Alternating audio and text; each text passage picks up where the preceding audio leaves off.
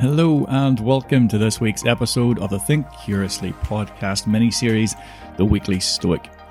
It's kind of been a funny week for me of sorts, which I'll discuss a little bit later on in the podcast. One that my reflections and journaling have taken a slightly different direction from some of my previous comments and reflections themselves. It's kind of deviated in a different path. For some reason, my commitment to the process has wavered slightly. A few weeks I was speaking with a friend who had started his own journaling, and he mentioned that at one point he stopped himself mid-journal and said, "Stop lying to yourself." A powerful reminder to me that whenever I reflect, I need to be 100% with myself and within my own mindset of not putting down on paper what I think I should be and just writing purely whatever comes into my head about the given topic itself.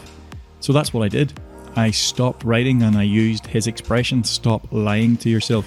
So because of that, I don't actually have a journal entry for the evening of February the 25th. So if you're only just new listening to this, what I would normally do is journal in the morning and journal in the evening.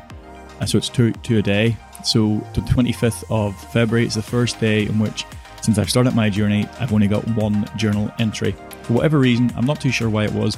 Maybe I was trying to force the thoughts through and I was just writing stuff that was just not making much sense. So rather than keep going, I just said, "Stop lying to yourself." Because I was aware that I was able to do that. I was able then to continue on the next few days, and I actually felt that even leading up to 25th, my journals were good because we picked up on the 24th today.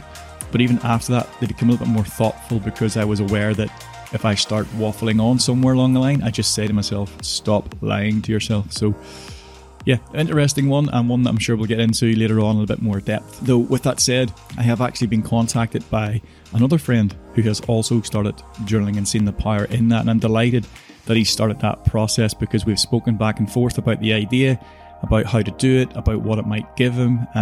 So he's actually delved straight into that, which I'm proud to see that he's done that. And over the next few weeks, I will actually have two guests coming on the show that will share their experiences of Stoicism. I'm not too sure if they're doing a lot of journaling yet at the minute, but it'll be nice to get perspectives from other people on their understanding of Stoicism and how it's helping them through certain life events, or even just as a way of gaining a little bit more clarity. But if we move slightly on to the actual show itself, as always, I will be using The Daily Stoic, the book by Ryan Holiday, on which this podcast is based, to help us navigate through a week's worth of Stoic wisdom. As always, we will now look at one main character of the Stoic journey, and we've looked at loads in the past. So we've looked at Zeno and Cleanthes, Chrysippus, Marcus Aurelius. So today we are going to have a look at a guy called Diogenes. And Diogenes was the fifth leader of the Stoa. In 155 BC, he was sent to Rome as part of a philosophical diplomatic mission. Diogenes and other philosophers from rival schools were there to try to overturn a fine placed on Athens by the Roman Senate. Diogenes wore perfectly reasonable clothes and was capable of civil debate and discussion. He wasn't grand and opulent. He wasn't someone who would show off. He wasn't someone who would do things just to please others. He was a normal kind of guy, if you kind of put it like that, in those Roman, those Stoic times. But what he was, or what he was not even, was he wasn't a challenger like Aristo before him, and he definitely wasn't a fighter like Chrysippus was. He wasn't notably funny or even clever with his wit, but he was a brilliant thinker and able to communicate his ideas credibly. And I guess that's the reason why he was sent on a diplomatic mission, because he could articulate his point of views to the point where other people would understand. He was a rising star in Stoic philosophy, making important contributions in the early days of Stoic thinking, including areas of diverse as linguistics and music, psychology, rhetoric, and political philosophy. But the thing about Diogenes and what kind of encapsulates his input to the Stoic philosophy and the history of Stoicism was that on the day when they went to present to the Roman Empire, or the Roman Senate as it was, about the reasons why Athens shouldn't have to pay this fine that was placed upon them, it was a bit of a shaky start because a few of the speakers before him were kind of self-indulgent. They were there for themselves and they were using phrasing and language and talking in ways in which they weren't really relatable to the audience. So after a shaky start, Diogenes was on hand then to take the reins of this philosophical diplomatic mission. So, as we've said previously, he was a brilliant mind, but he was a gifted and strategic thinker. Diogenes might have argued that the harsh punishment would have been less beneficial to Rome than mercy, because at the time Athens couldn't really afford the fine it would put upon them, and it was kind of a show of strength by the Roman Senate at that stage. This diplomatic mission was kind of a way, I suppose, of Diogenes and other philosophers taking their wisdom to Rome and using it to fight with words in many ways, and not try to upset the apple cart too much that it would force a war of some description. I don't think that was ever going to be the case, but you never know back in those days. We are told that the Romans were in absolute awe of Diogenes' restraint and his sobriety with which he spoke. He was brilliant at what he did, and that would then make him become one of the greatest philosophers in the history of Stoicism, purely because of his ability to narrate his thoughts and encapsulate and engage with those people that he was speaking with, to the point that, yes, he might have been talking about complex situations in life, scenarios, political spheres that maybe not a lot of people would understand, but he had this great ability with linguistics and rhetoric to be able to reduce that down to the point where you didn't have to understand any of those topics in depth to get what he meant. And I guess that's the reason why he's held up in such high regard. Now, if you ever wanted to dive a little bit deeper into any of these characters, because I touch the surface each week and there's a lot more under the surface for you to find out about them. And if that's the case, you can pick up the book by Ryan Holiday called The Lives of the Stoics. And it's the book that I use to take some of those entries out of. And basically what it does, it goes through some of the main characters of the philosophy, tells you about their birth, where they're from, their career, and eventually then their death, and what life lessons and what people they've brought along the way with them within that journey. So really interesting book. Another one, again, by Ryan Holiday. But as I mentioned at the start of the show, this week has been a little bit weird for me in terms of my journaling and my understanding of my thoughts and my feelings. The fact that I missed out a journal entry, it made me feel, well, is journaling becoming a burden on me? I mean, I do this because I want to understand my thoughts and feelings, but am I now getting to the point where it's like I'm trying to fit it in? And if that's the case, then that's not right. But I guess that's to be expected in many ways. Until it becomes a habit embedded in my routine, I will waver from time to time. It's like when you start something new, you get all of that excitement and motivation at the very start, and it might last a few days and a few weeks, and you're thinking this is great. But then I think reality hits home at some point to say, well, actually, this takes quite a bit of time. This takes quite a bit of planning. So I need to then think about how that affects everything else I do. So that's where I'm at with it, I guess. I just have to understand that it's going to be a process whereby I need to get it embedded in my routine, so it becomes habit, and that it is just something that I do. The other thing is quite interesting, because I've spoke to friends who have just started the journaling journey. It's quite hard to say that, but I'd actually suggested to them that, if they can't write it down, it might be a good idea to put it in voice note. But I've never actually taken my own advice on that, so that might be something that I look at later on. And if I do find it challenging at times to get time to sit down and write what I'm thinking, I might just be able to pull up the phone, send a quick voice note to it, and then I'll be able to go back on that and reflect on that later. So yeah, I should take my own advice in that, I guess, shouldn't I? Not getting too deep or turning this into a pity party of sorts. This week I discuss my thoughts and feelings and emotions in relation to page 64, February 24th of the Daily Stoic, titled The Real Source of Harm. And it starts with a passage from Epictetus. Keep in mind that it isn't the one who has it in for you and takes a swipe that harms you, but rather the harm comes from your own belief about the abuse. So when someone arouses your anger, know that it's really your own opinion fueling it. Instead, make it your first response not to get carried away by such impressions, for with time and distant self-mastery, it's more easily achieved. The Stoics remind us that there is really no such thing as an objectively good or bad occurrence. When a billionaire loses 1 million in market fluctuation, it's not the same as you and I if we were to lose $1 million. Criticism from your worst enemy is received differently than negative words from a spouse. If someone sends you an angry email, but you never seen it, did it actually happen? In other words, these situations require our participation, context, and categorization in order to be bad. Our reaction is what actually decides whether harm has occurred. If we feel we've been wronged and get angry, of course that's how it will seem. If we raise our voice because we feel we're being confronted, naturally a confrontation will ensue. But if we retain control of ourselves, we decide whether to label something good or something bad. In fact, if the same event happened to us different points in our lifetime, we might have very different reactions. So why not choose now to not apply these labels? Why not choose not to react? You know, whenever I sat down to write my journal entries after reading that, it was almost like the floodgates just opened. I started writing, and by the time I'd finished, I couldn't make sense of what I'd written, so I went back over it and I condensed my notes just a little bit. The question that was asked in the Daily Stoic Journal was, why am I telling myself I've been harmed? So here's what I came up with. A very relevant thought at the moment. I remind myself not to be the victim. Don't be anyone else's victim. I don't feel like I could come to any physical harm. It's the unseen psychological harm. That's the danger. If I continue to fight battles not worth fighting or pick battles not worth picking, harm will definitely ensue.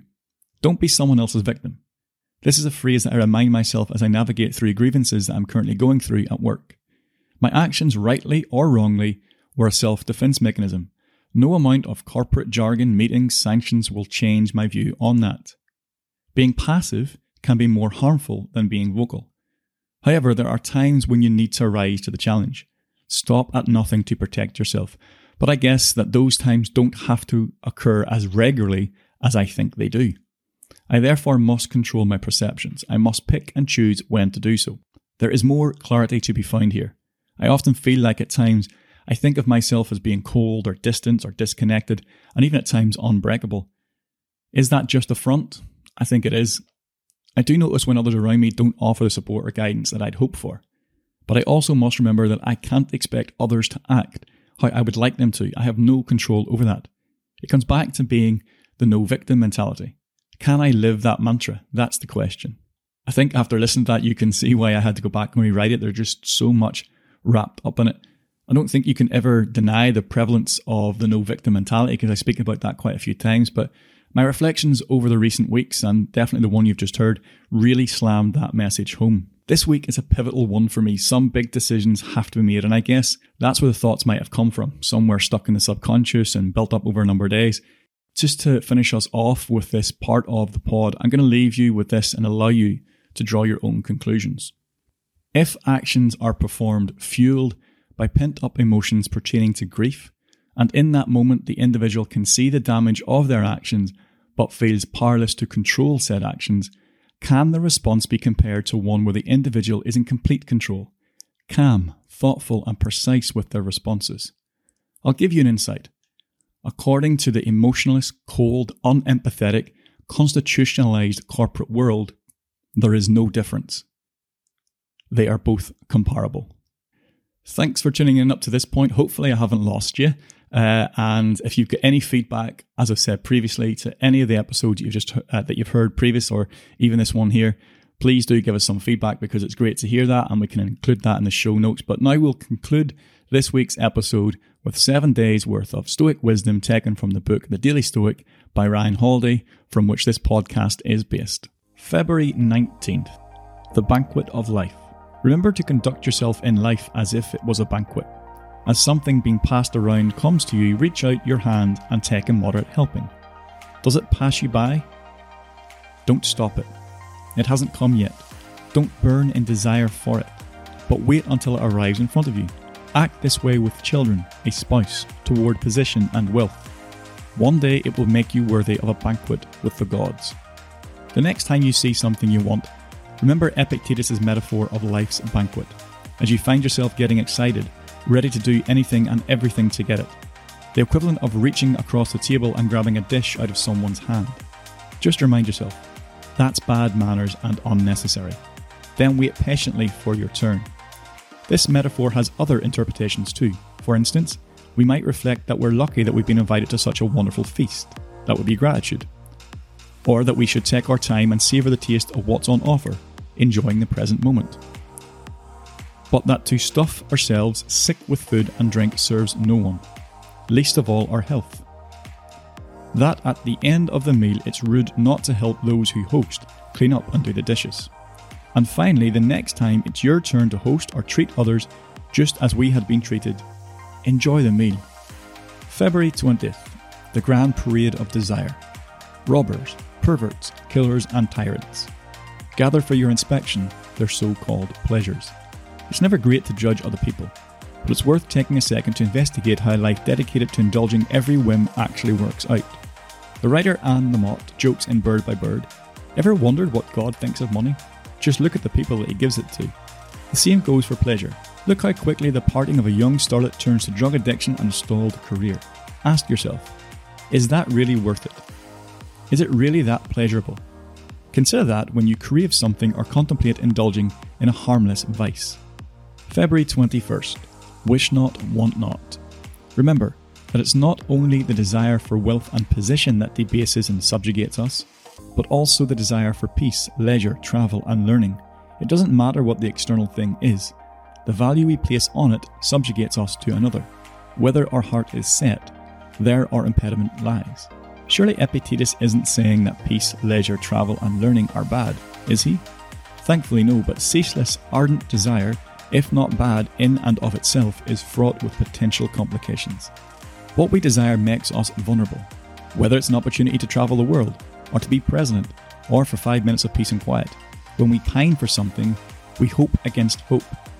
We set ourselves up for disappointment, because fate can always intervene and then we're likely to lose our self-control in our response. As Diogenes, the former cynic, once said, "It is the privilege of the gods to want nothing, and of the godlike man to want little."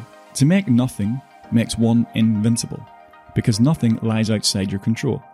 This doesn't just go for not wanting the easy to criticise things like wealth or fame, the kinds of folly that we see illustrated in some of the most classic plays and fables. The green light that Gatsby strove for can represent seemingly good things too, like love or a noble cause, but it can wreck someone all the same. When it comes to your goals and the things you strive for, ask yourself, am I in control of them or are they in control of me? February 22nd, what's better left unsaid? Cato practiced the kind of public speech capable of moving the masses, believing proper political philosophy takes care, like any great city, to maintain the warlike element. But he was never seen practicing in front of others, and no one has ever heard him rehearse a speech.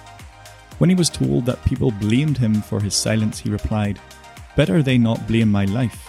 I begin to speak only when I'm certain what I'll say isn't better left unsaid." It's easy to act, to just dive in. It's harder to stop, to pause, to think, no, I'm not sure I need to do that yet. I'm not sure I'm ready. As Cato entered politics, many expected swift and great things from him. Stirring speeches, roaring condemnations, wise analysis. He was aware of this pressure, a pressure that exists on all of us all of the time. And he resisted. It's easy to pander to the mob and our ego. Instead, he waited and prepared. He parsed his own thoughts, made sure he was not reacting emotionally, selfishly, ignorantly, or prematurely. Only then would he speak, when he was confident that his words were worthy of being heard. To do this requires awareness. It requires us to stop and evaluate ourselves, honestly. How can you do that? February 23rd. Circumstances have no care for our feelings. You shouldn't give circumstances the power to rouse anger, for they don't care at all. A significant chunk of Marcus Aurelius' meditations is made up of short quotes and passages from other writers. This is because Marcus wasn't necessarily trying to produce an original work. Instead, he was practicing, reminding himself here and there of important lessons, and sometimes these lessons were things that he'd read.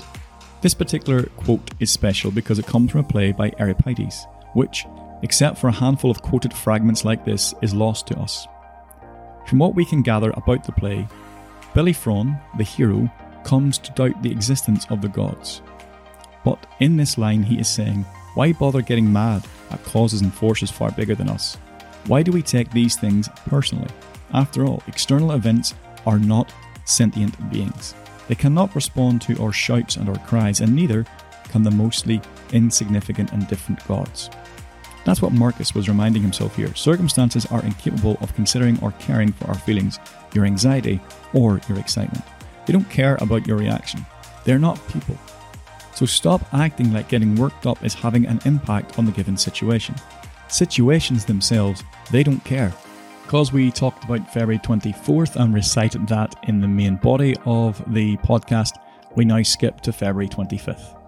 The smoke and dust of myth.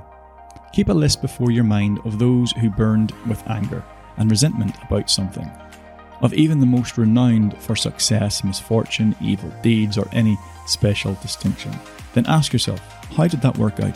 Smoke and dust, the stuff of simple myth trying to be legend? In Marcus Aurelius' writings, he consistently points out how the emperors who came before him were barely remembered just a few years later. To him, this was a reminder that no matter how much he conquered, no matter how much he inflicted his will on the world, it would be like the building a castle in the sand, soon to be erased by the winds of time. The same goes for those driven to the heights of hate or anger or obsession or perfectionism. Marcus liked to point out that Alexander the Great, one of the most passionate and ambitious men who ever lived, was buried in the same ground as his mule driver. Eventually, all of us will pass away and slowly be forgotten. We should enjoy this brief time we have on earth, not be enslaved to emotions that make us miserable and dissatisfied.